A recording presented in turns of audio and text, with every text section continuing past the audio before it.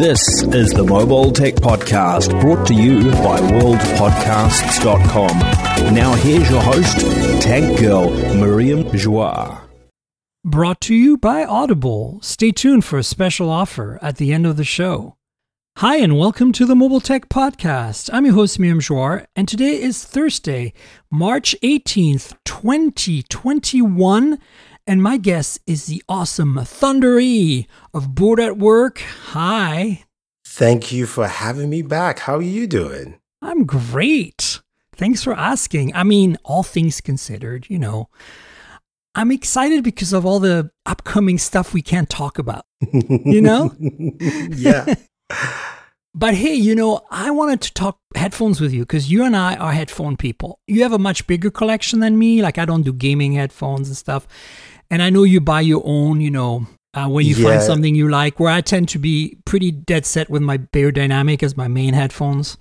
What are you using right now for Beyerdynamic? GT990 Pro open ear. Oh, yeah. The ones I'm using are the 250 ohm version. There's three different versions, 32, 250, and 600.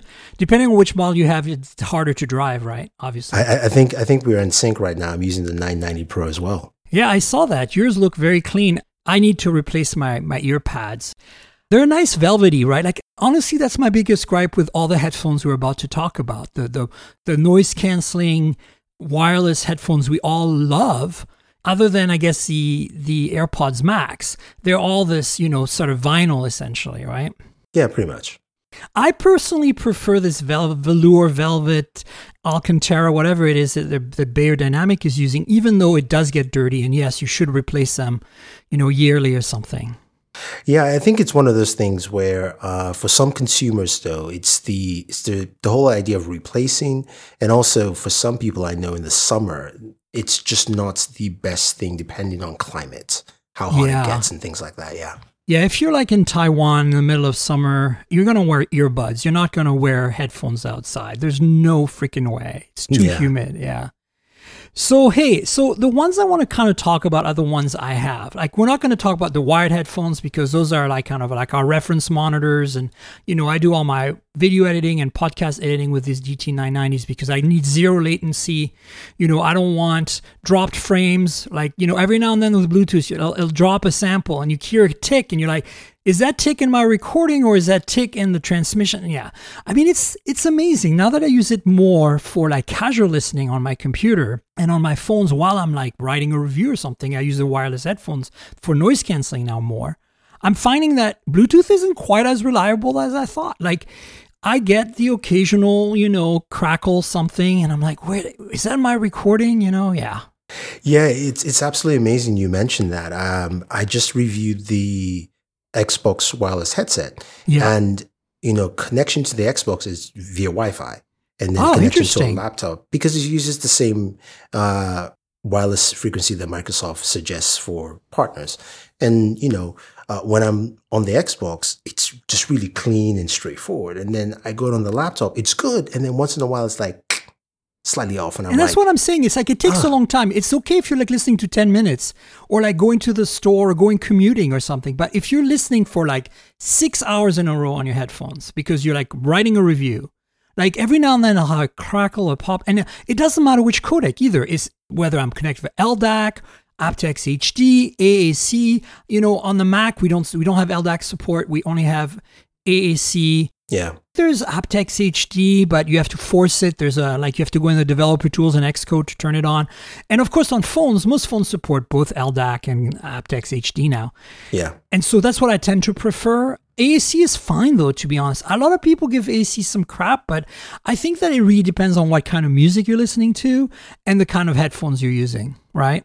Oh yeah, absolutely. I think with AAC, one of the things I noticed, and I touched a little bit on my AirPod Max Pro review, but I figured a lot of people who are listening were not going to notice that, is that I didn't get as much range listening to songs off Tidal as I did with the Sonys on my Galaxy device, just because with LDAC I could get just a little bit more of that range in there, as opposed to it. I guess just also, again, you can look at the AirPod Max because of the way the drivers are set. It's a very clean cut sound in terms of like it just makes it cut like it's a very rigid frame. I guess that's my explanation for it in a sense. Yeah, so let's first talk about the 4 headphones we're going to talk about, and then talk about maybe the categories like sound quality, ANC, comfort, battery life. I guess those are probably the most important ones. And maybe how well they will travel, because I think some of them will travel better than others. But we're talking about today the king of the hill here, in my opinion, the Sony XM4s, right? The WH-1000 XM4s. We're talking about the AirPods Max. We're talking about the Shure Ionic 50 and the Huawei FreeBuds Studio. And they're like kind of the oddball because they're not super easy to get in North America. But, you know, my audience, a lot of people are from India are listening right now, from the UK, Australia. So it's interesting. The review unit I have actually is Chinese. Even though, you know, I've got the app installed on my phone for controlling the settings, there's no way to change the language. So I've never know what mode I'm in. I have to there's some lovely lady telling me what noise canceling mode I'm on, and I have no idea. I just have to listen carefully. Like, I can hear some noise, so that's probably the off. And then, I can hear everything very well. That's the ambient mode. And then, noise canceling. Like, you know, I notice it. But it's so funny that because most headphones have a language option, and then they will switch if they have voice prompts, right? So I believe you have all 4 of those that we're talking about today. And maybe we can add some at the end that you would recommend maybe for the audience that I didn't get, but you have, to kind of make more of a selection for them. Mm-hmm. So let's start with maybe sound quality. What's your kind of favorite out of the box? And what's your favorite once you've tuned them? Okay. So slight correction. I have tried all 4. I don't have all 4. Okay. But my favorite out of the box is actually not any of those 4. It is and I just forgot the names, the new Sennheisers that came out last year. Sound quality, they're really great out of the box. My favorite tuned are the Sony XM4s. And I'm in the same boat as you. My favorite, but they have to be tuned. And that's the challenge, right? Every time I go back to them, I'm like, wow, just wow. Especially on LDAC. Like, they are just sweet, sweet, sweet if you tune them right. But that's the lovely thing about the M4s that wasn't on the M3s, is that the tuning is compatible with LDAC now. Yeah. That when you go in the apps that Sony has on your phone and you change all the settings to what you want, they stay embedded in the firmware of the headphone. So now you can switch to another phone that doesn't have the app installed, or to a computer that doesn't even have support for changing the settings. And you keep your EQ, you keep your settings. And I wish every headphone had that app as well, you know, to just tweak it a little bit. Oh, yeah, absolutely. I think, you know, and that's funny. That's something on the gaming world has always been there with gaming headphones, because most gaming headphones, you had to basically customize the EQs on your PC and then carry it to your consoles. And I'm surprised, I'm with you. I'm surprised that most headphones just don't have that in general, where you can switch from phone to phone or device or whatever the case may be. But with the XM4s, though, it's such a relief, because once you tune them, you get this just very, it's very serene. I really enjoy listening to them whenever I switch back to them. Yeah. And, you know, for me, out of the box of the 4 that I described, it's a bit of a toss. I have to say that the AirPods Max and the Shure 50s and the Huawei FreeBuds Studio all sound very good to me out of the box. Slightly different, but I don't feel like I need to EQ them necessarily. Like, if I could, I would, but they don't have that option. Any of these don't have any features like that. I think the Shures might have some presets in the app, but I'm not really fond of these presets. I want to be able to tweak exactly. So for me, I ignore that one. So I think that, honestly, out of the box, the Sonys are too bass heavy for my tastes. And also maybe they roll off a little bit in the trebles and the high end too much for me. So, you know, I think because we come from Bears, right? Like we have a very flat and neutral experience. Yeah, exactly. And we don't like too much bass, and we like those crystalline, clean, tight, high end and nice, you know, voices. We like a super awesome soundstage and image, right? And so that's, I think, is a good reference that we, you know, work with these headphones every day, because I think it gives us a good perspective on what to expect on these wireless earbuds or headphones. I think with the XM5s, this is me future speaking, I think we're going to see a change there, because if you really think about it from Sony's mindset, Sony was always competing against Beats. That's true, right? They were trying to add that slight reference to say, okay, for those who like bass, you can still get it. And then for everybody else who likes the neutral tone, because you like it, we know you're going to like to customize anyway. And now that the AirPods Max have come out, I think you're going to see that subtle change. And again, they'll still add more customizable elements. I always tell people that the XM4s, the reason I love it mostly is because of the software.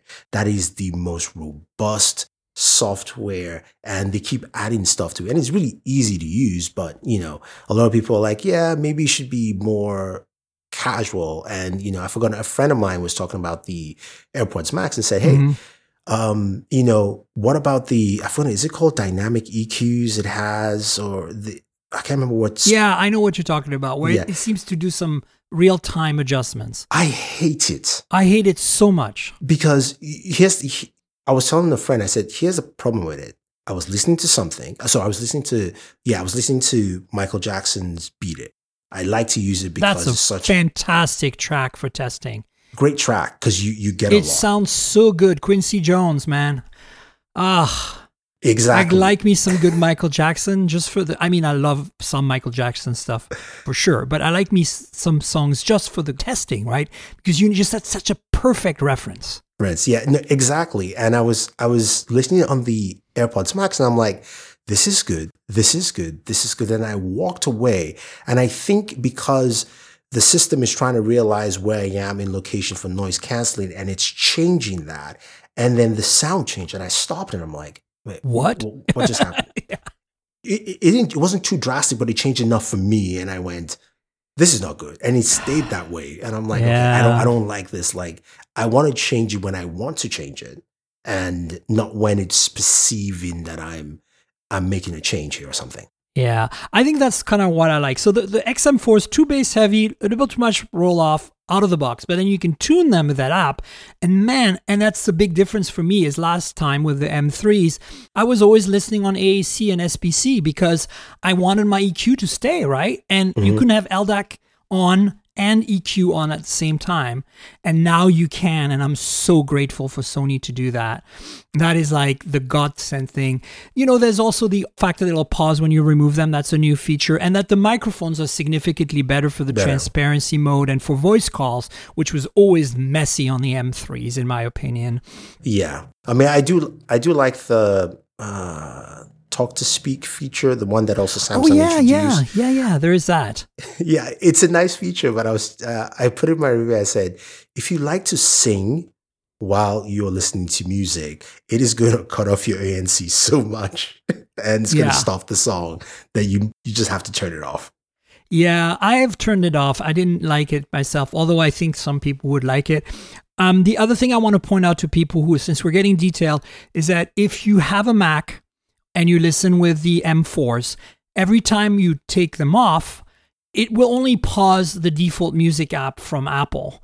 And then it'll only resume the default music app. So you can't set a default app. That's very Apple, right? On the iPhone as well. Like if you're YouTube Music, I think it doesn't support. On Android, though, it works superbly. Whatever your default music app is what the headphones will pause and resume. But on a Mac, like it's a nightmare because I use a open source app called YouTube Desktop Music because I'm a YouTube Music listener. And so I have this dedicated app so I don't have to run a web browser. And it's essentially a wrapper around a WebKit thing. Yeah. So it gives me my entire YouTube Music library and everything. And it has some really cool hotkeys like Shift, Command, Space for pause and play. So it doesn't matter whether I'm on a completely different app at the time, I can play and pause my music. So I've actually turned off this auto detect because I'm actually using hotkeys on my keyboard, which is just much more effective because it won't start the stupid music app on my Mac like every time I put the headphones back on. So there are some little things that still need to be tuned in the universe of ANC wireless headphones that depending what OS, what apps you're using, it's not always that seamless experience, even though that feature is there, Yeah, no, that's very true. I was going to ask you, what was your experience with the Shure headphones. So let's talk about the other ones really quick. The Shures out of the box, I was pretty satisfied. They sounded a lot like, they're not as sweet as the Bears or the Sony's ones tuned, but they have a nice kind of neutral presentation out of the box. I felt like I didn't need to EQ them. I was like, oh wow, this is solid. And they felt a lot like, when you go to a recording studio, maybe you haven't had this experience, but I used to work in video games making sound happen as a coder, but I had to go to studios for recording sessions. And so, they have studio headphones that are usually the Audio Technicas or Sennheisers, HD600s or Bear Dynamics or whatever. And they all have this kind of like, it's like the Yamaha NS2 monitor speaker. Like everybody has them because we all know what the sound's going to be like.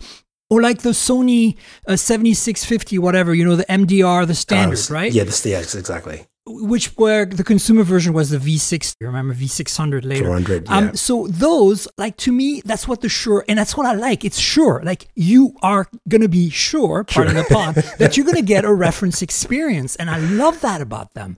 At the same time, once you start listening to them for a long time, they don't quite have the detail and the crispy, beautiful imaging that I'd expect for my taste. But I have to say, they sound pretty good, yeah. And the nice thing about the Shures, they support every codec. So you have SBC, fine, AAC, fine, but you also have aptX HD and LDAC. So whatever you have, it'll work. Nice. That is pretty nice. I've used them for a little bit. I tried that at CES and also tried another event that they had.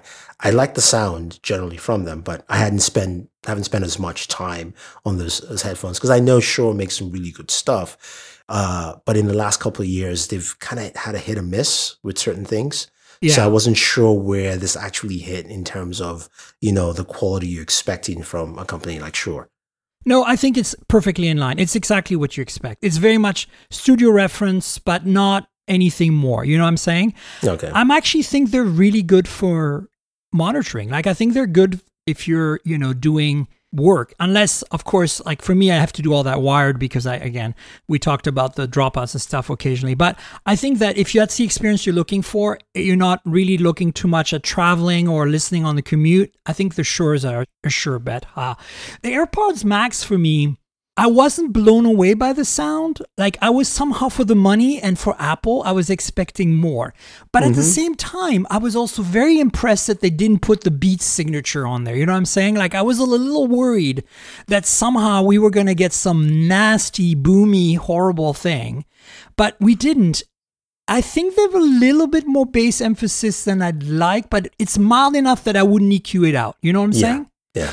And then the problem, as you said, is once you have ANC on, which is really good. By the way, I think that the best two ANCs out of those four have got to be Sony, still number one. But I think Apple is pretty damn freaking close. Oh, yeah. Yeah. No, I do agree. Yeah. And I feel that, though, this dynamic stuff that it's doing, it's too much DSP going on. I want to be able to turn that off, Apple. Like, not necessarily completely, in the sense that I appreciate that you're trying to give me a good ANC experience by varying stuff, but the audio has to stay neutral in that sense, right?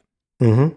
No, it's very true, because I think what it is they've taken the step from Sony, where I forgot what it's called, the feature specifically in the app where you can retune your ANC to your environment. Oh yeah, right. It's basically that, where Sony says, hey, you just press the button on the app, and then if you're in an environment that either slightly louder or is a specific sound you want to cut off, then we'll help you cut it off. And this is trying to do it for you automatically, as long as you're right, as long as it stays neutral, then that to me makes the most amount of sense, the way it's taking into account how you're listening as opposed to changing how you're listening because of the environment.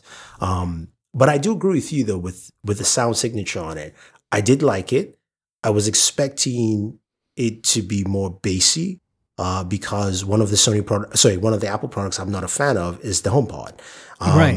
It just sounded like somebody from Beats made it and then they slapped an Apple logo on it. So I was expecting that, but I got a really good experience from it. But I wasn't blown away because then again, as you understand, when you get to certain price points, then you're looking at different things. Yeah. When it comes I think for me, $500 is a sweet spot. If I get above $500, I'm expecting, better, the reality is that I know they're not ANC and they're not wireless, but my 990 Pros are less than $200 every day on Amazon. Yeah. And so, like, if I can get that, like, to me, add wireless and add ANC to that should be maybe $100 more. And that's where the Sonys are. Always on sale, always there, you know. Look, you pay the Apple tax. The design is really exquisite, but I have some issues with this design, and we're going to talk about comfort in a second. I want to quickly talk about the FreeBuds Studio from Huawei, because out of the box, they sound really good. They are probably the most HD 600 of the bunch. Yes, that would be You know what I'm correct. saying? Yeah, They have the bass is actually pulled back for some music like EDM, a little too much for my liking, or for hip hop. But the imaging and the soundstage with Aldac particularly, I was like, whoa, this might be better than Sony's. But I still think I like the consistency of the Sonys. They fit in a nice clean box sound wise, whereas the FreeBuds are much more like, depends on what you're listening, your box changes. And that's fine, but I'm impressed that for a first headphone, Huawei did nail it. And their ANC is really good. And they have a dynamic mode that, unlike the Apple one, doesn't color the music, which is really interesting. And yeah, I would say that sound-wise, they're pretty decent. Like, I don't feel like I need to EQ them at all, so... Yeah, no, I would agree with you. I think the only thing that's missing is the app adaptability, the fact that the language changed. Trust me, because when I tried it too, I tried it with a friend of mine, and he was just like, just listen. Like, I really can't change much. I'm like, what about the app? It's like, it's there, but it's useless. Let's just call it what it is. Yeah, the app is really just to turn on and off noise canceling and do firmware updates. It's nice that there is an Android app you can get from Huawei that'll work on any Android phone and support the headphones, right? Yeah. Sure does too. But again, Sony is like, Sony is the reference. I mean, like they even have a thing where you can log into the cloud and upload your settings so that if you ever lose your headphones or get a new pair, you can download all your settings and you're good to go. Like, it's pretty amazing. No, it is. It's really funny though, you mentioned that, because what Sony has done with the audio, this is like a slight side conversation on Sony. It's like, I wish they took that kind of dedication and applied it to some of the other products, especially their cell phones, just because when you see the kind of consistency they have within the app of the Sony XM series, you're going, wow, I can do a lot with this. And there's so many things that I thought I didn't need that I actually do need in here. So it's very consistent across the board. I think, just going back to the Huawei, I do like the sound signature there.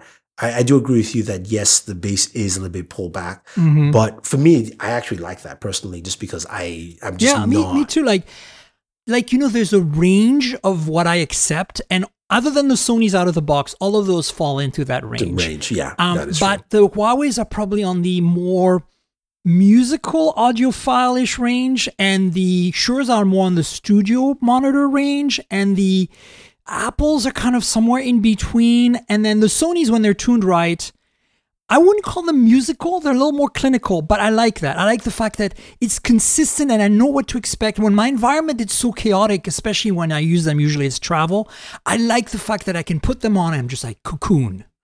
And cocoon that doesn't change, and cocoon I can totally expect everything is right.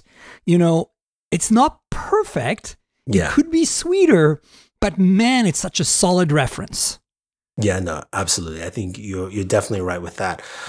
It's interesting how the audio landscape has changed, especially when we look at all four of these, that, things like ANC are really important, how ANC is enveloped, because one of the things that I've struggled is I try to tell people that ANC is not indicative of good audio.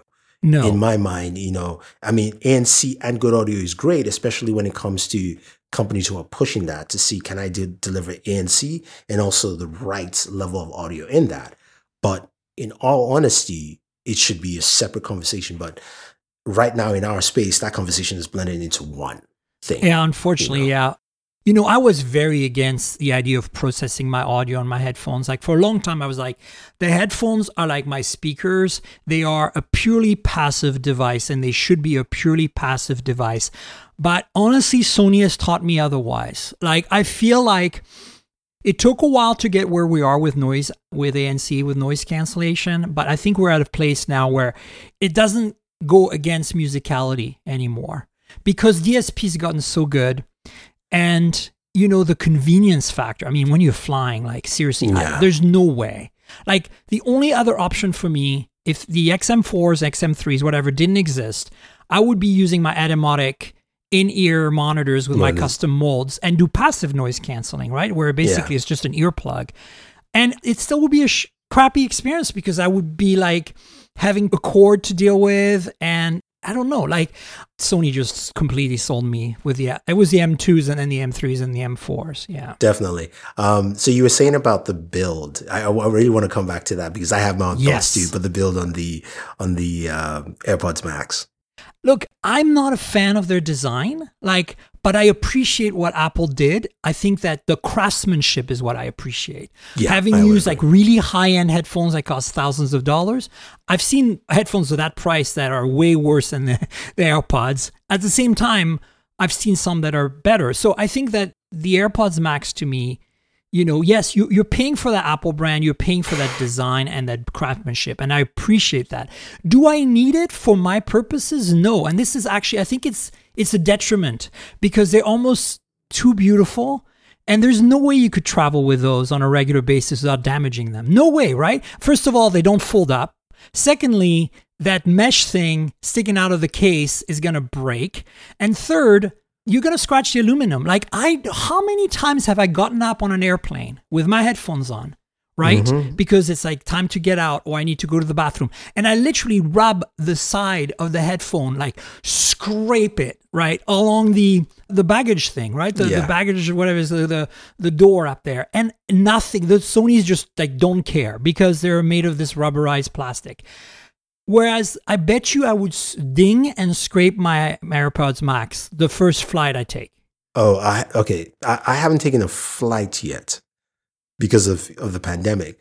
And after I finished my review on the AirPods Max, I had a temporary headphone wall because now, sadly, my headphone wall is now reduced to just 25 headphones. I saw, I'm sad.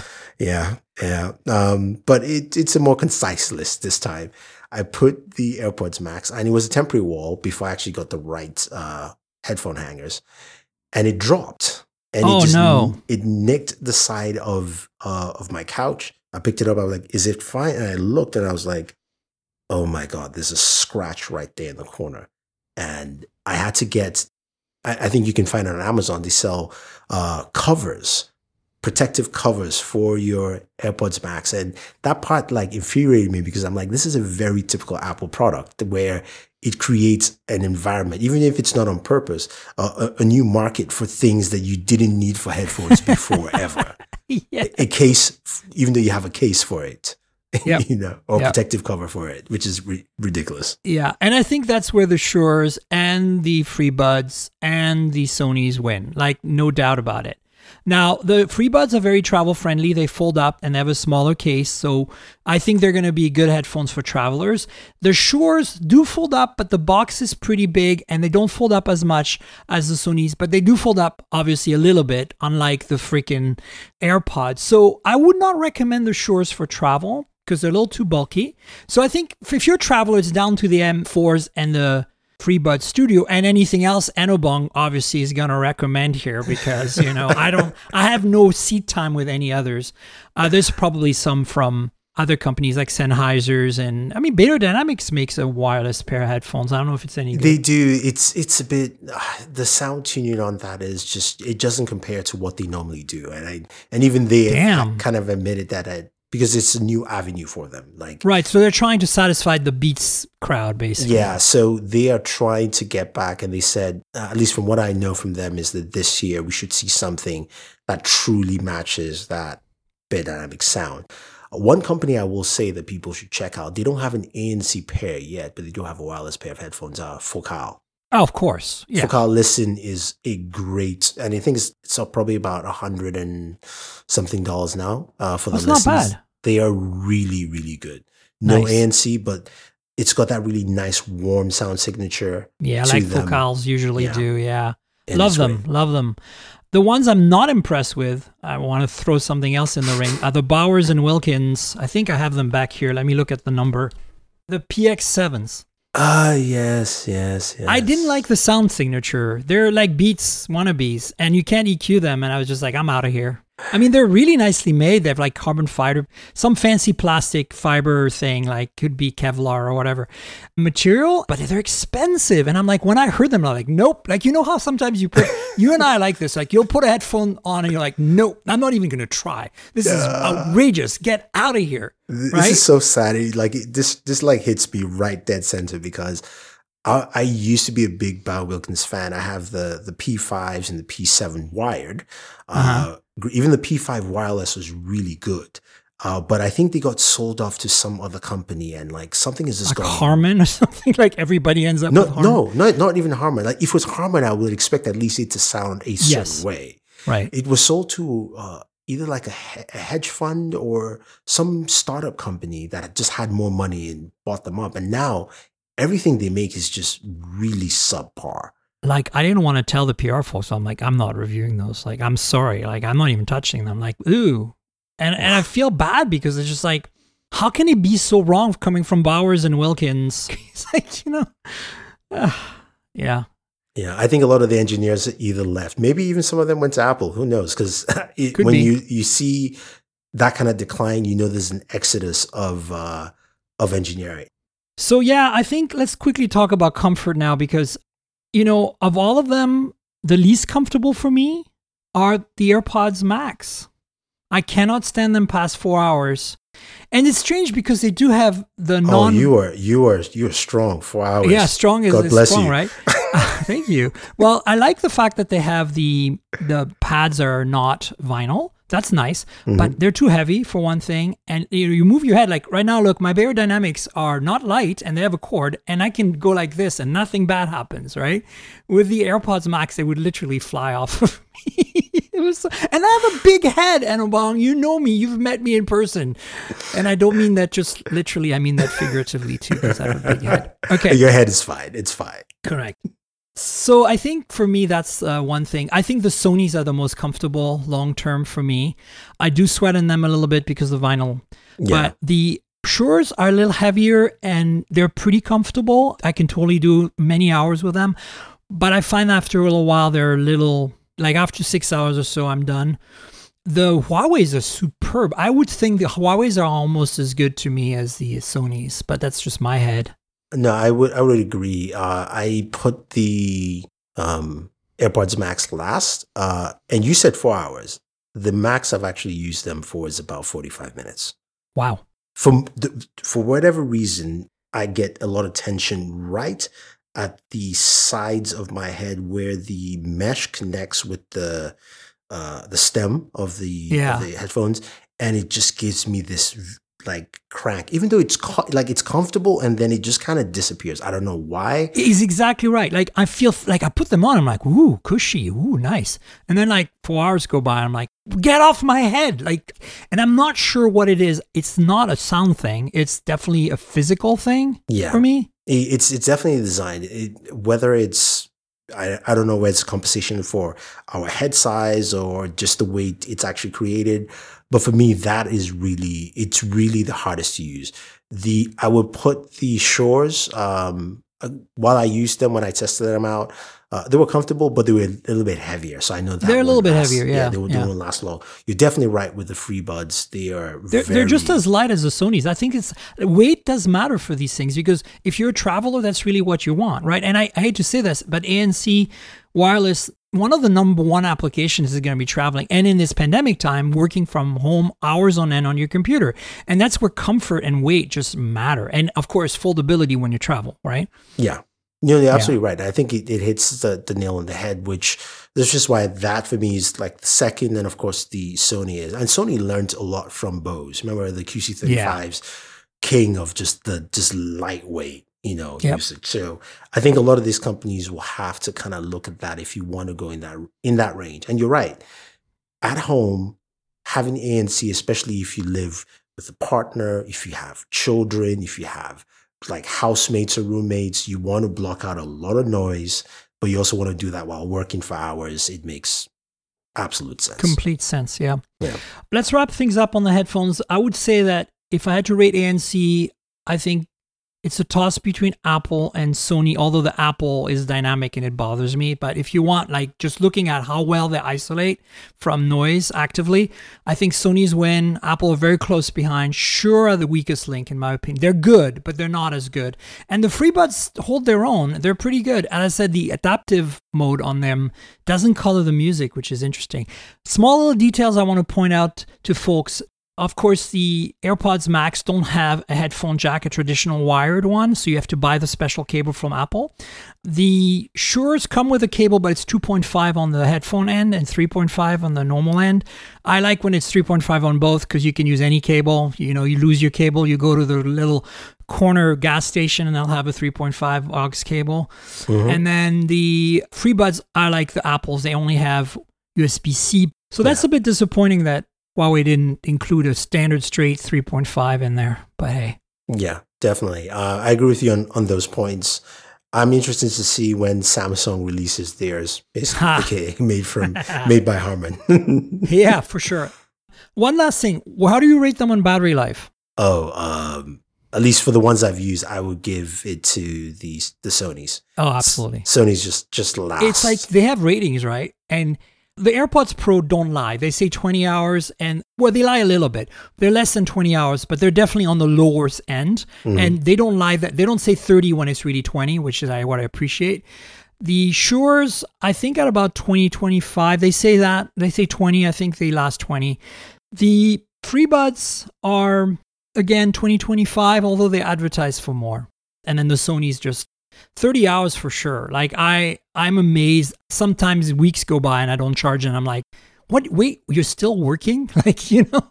Yeah. Oh, definitely. I do agree with that. I have a feeling that Sony went and I don't know if you ever tried them out, but remember when Plantronics used to make headphones? Yes. And Plantronics advertised back then, this was about 6 years ago, 40 hours. And I could tell you that this thing went past 40 hours. By far. Yeah. And when I spoke to the engineers, they were like, yeah, we were close to around 60. I'm like, why didn't you say 60? Like, yeah, we don't want to over-advertise because we don't want to make any promises that we necessarily can't meet. So yeah, well. So the winner is Sony still. But it's nice that it's heating up, right? Yeah, no, it is. I mean, competition is good and it is good to see what everyone brings to the table. Also will help Sony improve as well. And at least we're getting that reignition in the audio space again. Granted, it's through Bluetooth, and as Bluetooth gets better, we probably will hit that mark that we definitely like as, audiophiles.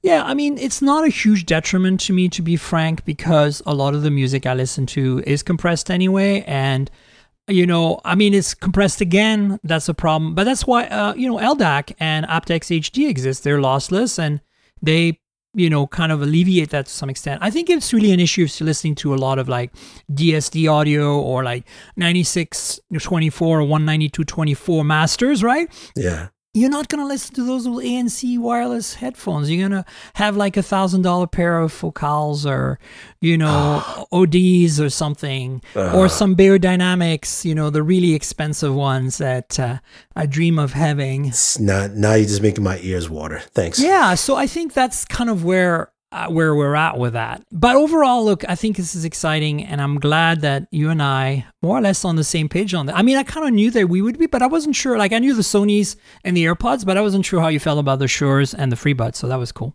Yeah. All right, so we got a bunch of stuff. Last week, I received my Find X3 Pro from Oppo just before the podcast. And so I really hadn't had any seat time. And you just did a video comparing it with the S21 Ultra, which I'm going to put in the show notes. Mm-hmm. And I'd love to hear just quickly your take on the camera. After I've used it now, I have some opinions. So yeah, the Find X3 Pro camera, for me personally, I felt was a slight step back from the Find X2 from last year. Mm-hmm. The Find X2, I think, really competed well with Samsung with the S20 last year.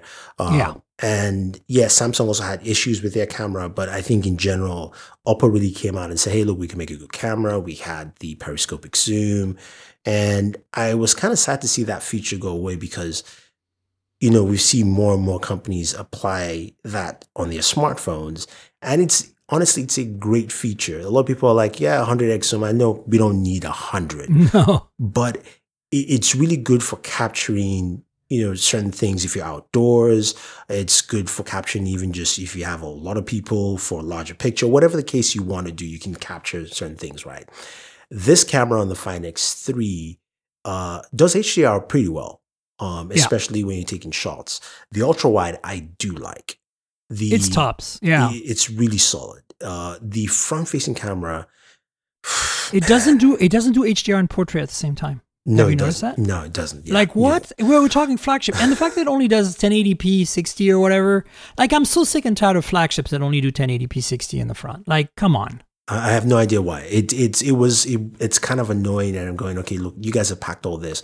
And I get it with the microscopic lens, which is cool. It's a very different thing. And yes, it's great for making wallpapers. Honestly, I think that's the best feature for it, but it has no other application for it, which is why I'm going, why didn't you either fix the other things like, 4K 60 on the front camera?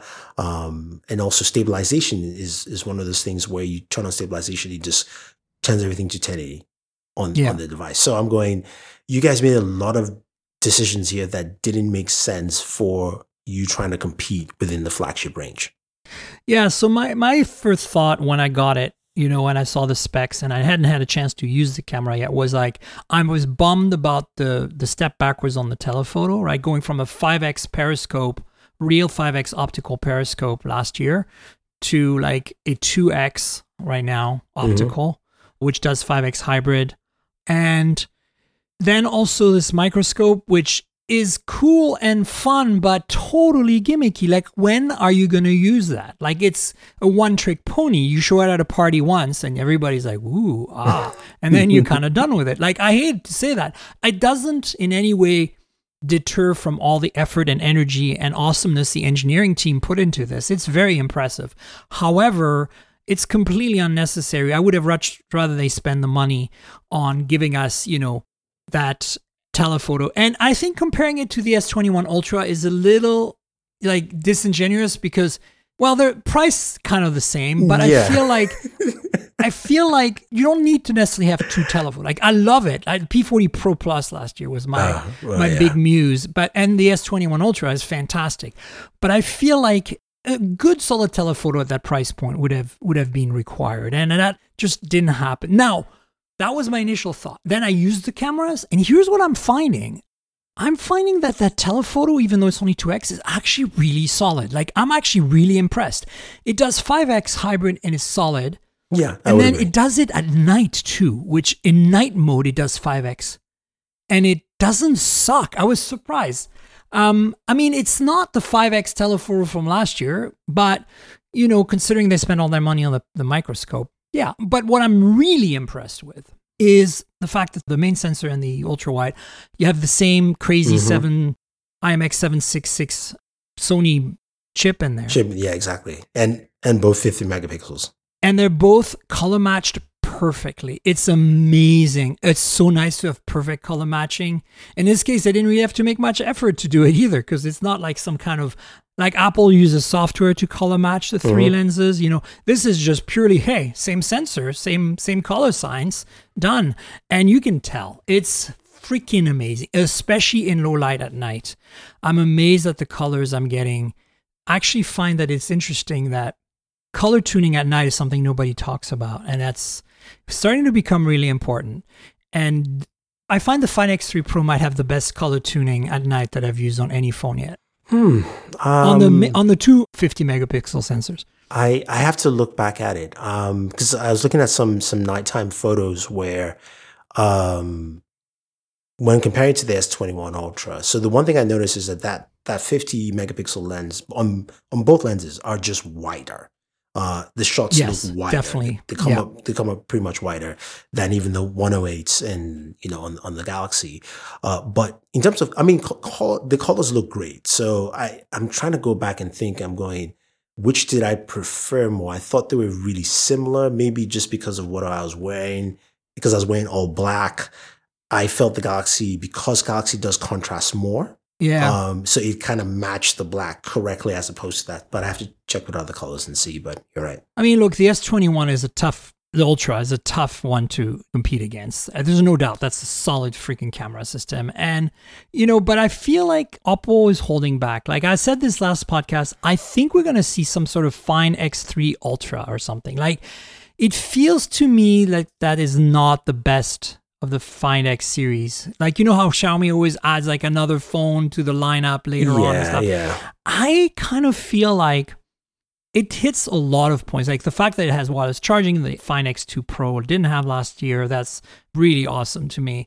I kind of love the aesthetic. As much as it's a fingerprint magnet, I love the tapering. Like I think it's very cool looking, especially in the little fake carbon fiber plastic case that we both are using right now.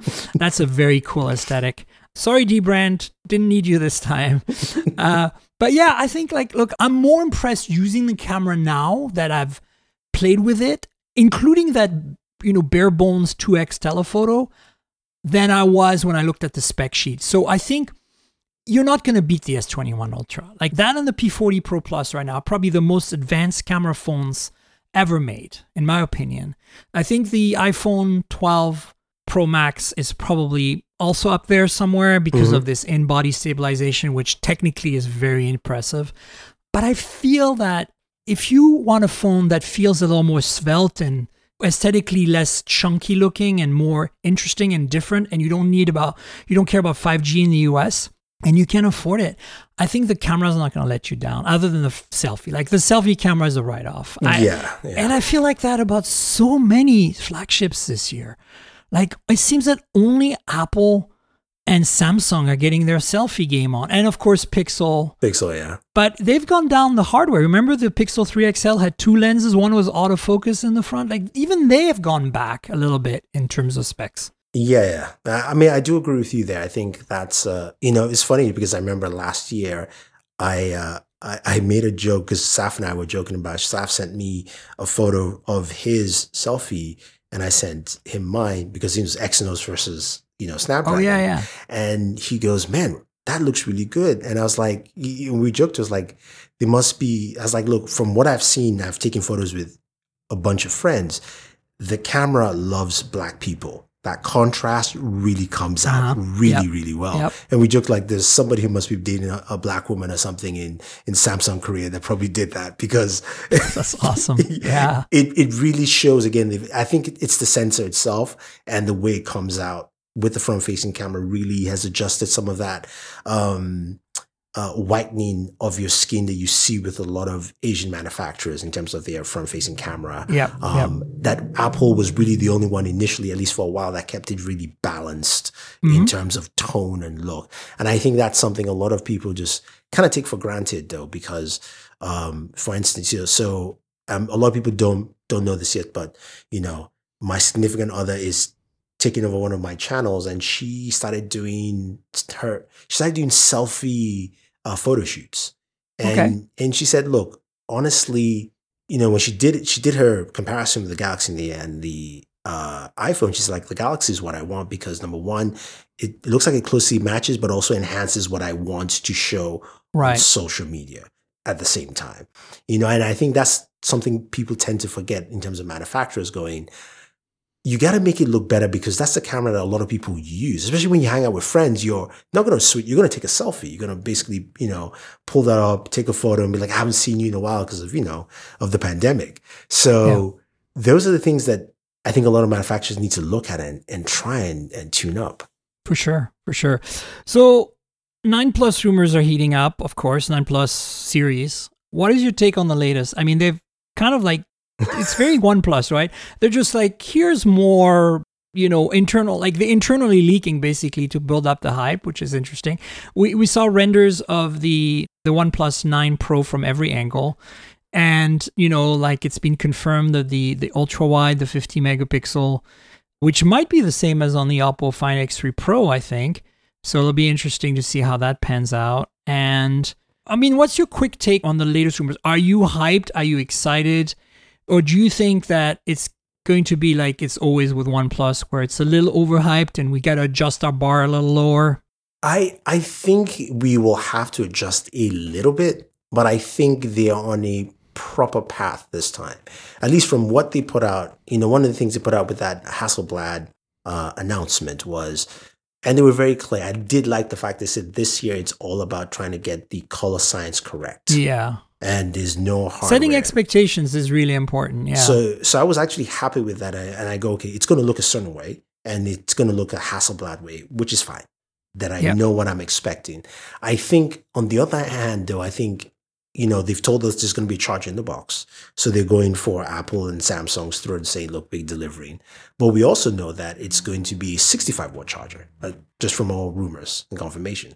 So they're leaning into the fact that we can do this and we can do it better. And I think those are the aspects that I want to see how that circulates at the end of the year with people like Samsung. If Samsung will eventually offer an option that says, here's a charger and here's, one without a charger. Will Samsung, maybe with the Galaxy FE, have a charger in the box? Or even the A series too. The A series is interesting. Yeah, well, we're going to talk about the A series in a second. I think what I'm seeing here is, a bit of a reaction, right? And I think that's actually healthy because on these phones like the OnePlus 9, we're going to get dash charging or whatever it's called, warp charge. Yeah, warp charging. And we're, Oppo has a charger in the box because they have VOOC, Super VOOC 2. Xiaomi had a charger in the Mi 11 or global version because it's also a 55-watt charge. Like, if you're doing the kind of speeds that they're doing, you need a charger in the box. Mm-hmm. And I think that's kind of maybe Apple and Samsung's, kind of saving grace, I guess. Like, they're kind of saving themselves by having kind of not very fast charging by default, so it doesn't really matter what charger. If you have a PD charger lying around, you're probably okay, right, kind of thing. But I hate that they actually went back from 45 watt to 25 watt, right? I know. And it's like, I think that's one of the things I'm hoping comes out of the OnePlus 9, whatever they end up using for fast charging, especially if it has fast charging on the wireless side, that gets sold in this country for a change. In Asia and the rest of the world, people are used to fast charging on their phones. They top off as needed. I hope this is the beginning of a tipping point where Apple realized and Samsung realized we need to bring this to the US, and that we don't see people charging overnight anymore. Like, I no longer charge my phones overnight. I just top off when needed with the fast chargers now. And I don't do it fully because I don't want to destroy the battery. So I just go like 10, 15 minutes here and there, I mean, last year, OnePlus had a 30-watt charger. The rumor is that the new charger is going to be 50, 60 watts for the wireless charger. For the wireless, wow. And then even the ROG phone that I just reviewed has 65-watt charging, dual 3,000 milliamp batteries, but it also has the ability for you to slow down the charging in any way or form you want. That's right. Oh, that's in any form. Because, OnePlus has the optimized charging, which I think it learns your habits more. Yeah. But I like that. It's like there should be a setting that tells you, like, I want to charge 10 watt, 15 watt, or maybe not that granular, but like 10, 20, 30, and then 60. Yeah, I think the ROG phone, theirs is 100, 90, 80, I think 70, and then you set the time. So basically, they're like, oh, cool. Our customers always still charge overnight anyway. Right. So it will do the 80, and then it will trickle charge all the way till you wake up. That's sweet. Yeah, that I like a lot. Maybe that's the same. Maybe it's a solution. Tesla does this. Set a limit. You can set the limit so you're not destroying your battery. Right? You set it to 80, you set it to 90, whatever it might be, and you know that every time you pick up, you're not killing things. Yeah. We'll see how it goes. How you feel about the OnePlus Watch? It's now confirming it doesn't run Wear OS. I'm actually happy about that. Yeah, me too. I mean, it's fine because we've seen the most successful smartwatch other than Apple Watch is Samsung, and it runs Tizen. So OnePlus knows that, look, for them to sell and for them to continue, and they know that they need to have something that they can control to some degree. And Wear OS, again, is one of those abandoned Google projects that keep piling up. So it makes sense for them. Yeah, it's disappointing. And frankly, as much as I like the Oppo Watch with Wear OS, I thought it was a very nice implementation of Wear OS. It still was Wear OS. Like, it just, I felt it brought the product down. I'm wearing a Huawei Watch GT2, I think, whatever, the one that's titanium and sapphire right now. And, it's essentially a fitness band on steroids. Like, there's no apps on that thing, right? Okay, but I love that. That's all I need. I need notifications. I need it to track my steps and my heart rate continuously. I need to do auto sleep tracking, and I need it to be, sexy looking and have like the basic stuff. And I'm very happy with it. True. And think about it from OnePlus's perspective. That watch is not for the US. No. That watch is for the Indian market. That's exactly. That's their biggest market. They need to offer something for the consumers there. That makes sense. Totally. And, I'm hoping it comes to the US. I'd be glad if it did, just because that category, the cheaper $100, $150 category of watches, which I'm assuming it's going to fall into, this Huawei, despite being a fitness band on steroid, is expensive because it's titanium and ceramic or whatever, sapphire. But there is a version that's cheaper, and I think it's just as good. So I think this is where the sweet spot is right now. A lot of people don't just want a fitness band. They want something a little fancier looking and a little nicer that gives them the same functionality. And this is what these like custom OSs are basically providing. The Zepp watch I used for a while. I really liked it. And, I've had my main watch for a long time was a Galaxy watch too. So, yeah.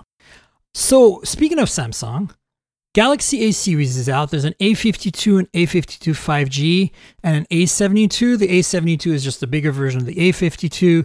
There'll probably be an A72 5G at some point as well.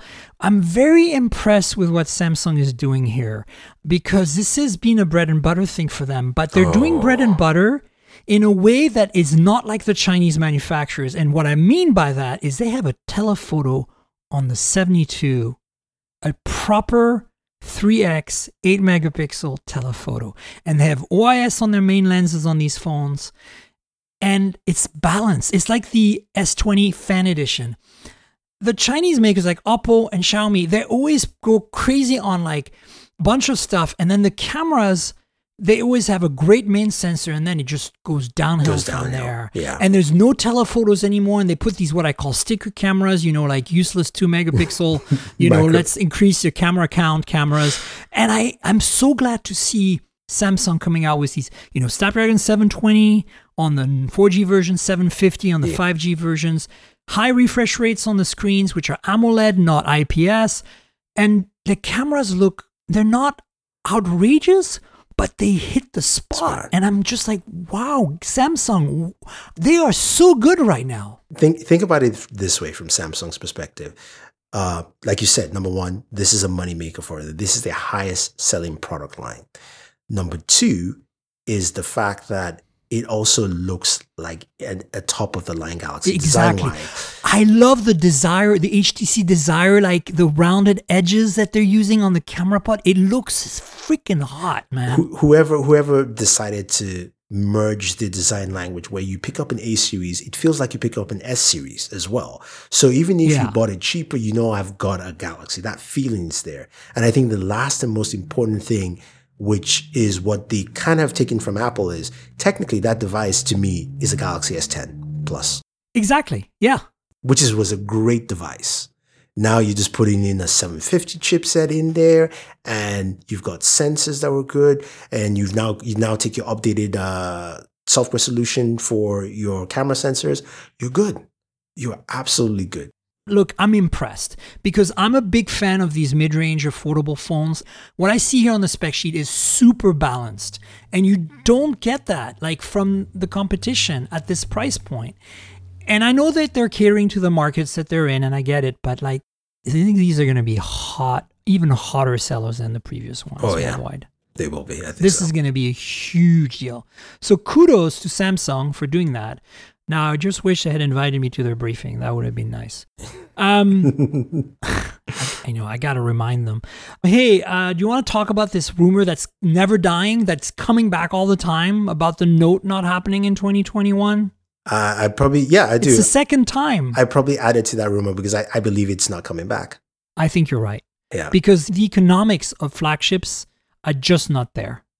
No, I do agree. And I felt that what Samsung should have done last year or even this year is not necessarily take the Note away. My philosophy has always been you have a Note device called the Galaxy Fold. That is actually a Note in my mind.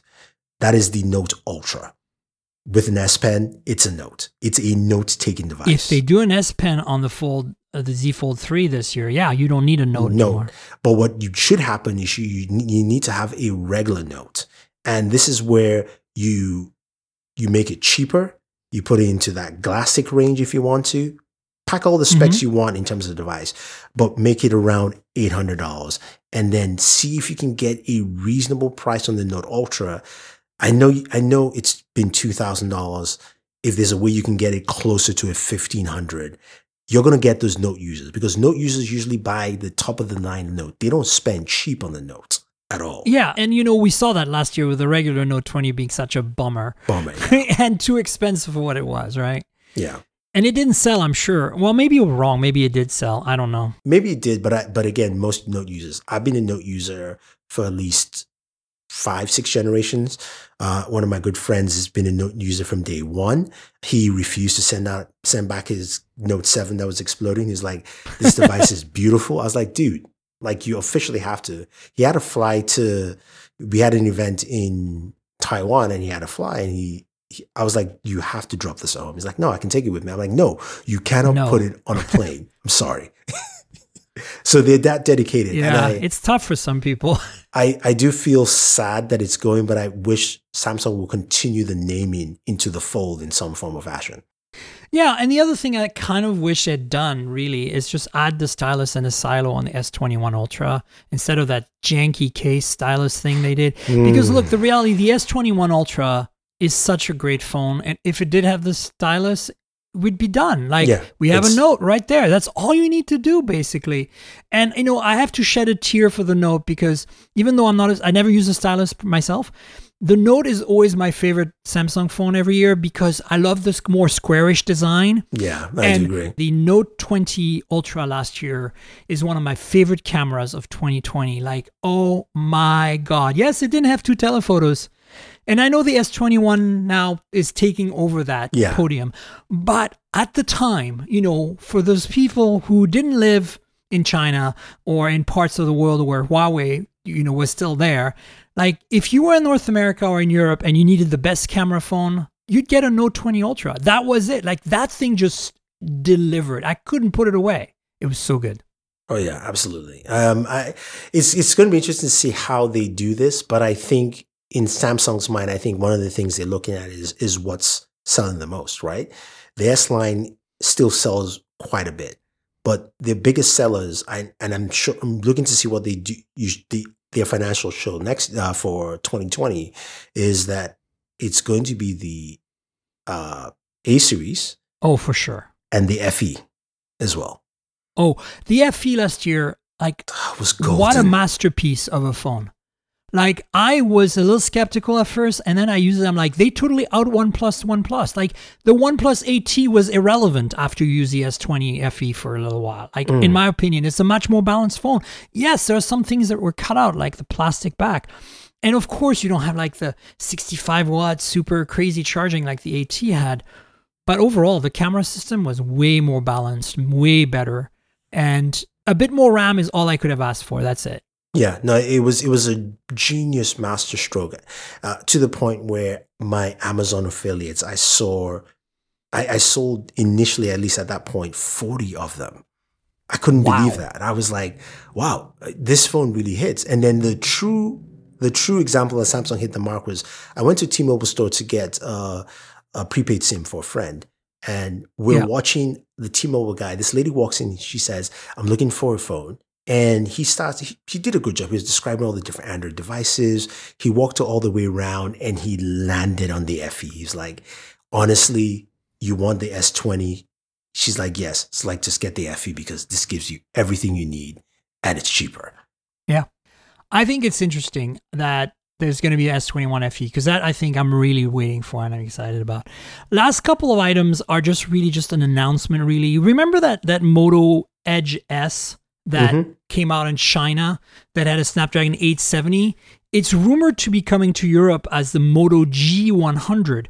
They've been numbering their Gs. So there's like a G10 and a G30 already out. Yeah. And the 10 is like really low end, like think, OnePlus N100, Nord N100 kind of level. Then the G30 is kind of more like the Nord N10 5G. And then the G100 is going to be like one of those, FE phones. It's going to have an 870 in it. I love that they're branding, they're leveraging their G brand, at least in Europe, to become a much broader thing that goes into the 800 series. That's all. Yeah, it makes a whole lot of sense. Again, we just talked about the FE, and I think that's the repercussions we're seeing here. Because for Motorola, the G brand is great in Europe, is great in South America. And, instead of putting flagship there, you might as well bring something like that to eat up that slightly high-end price point. Yeah.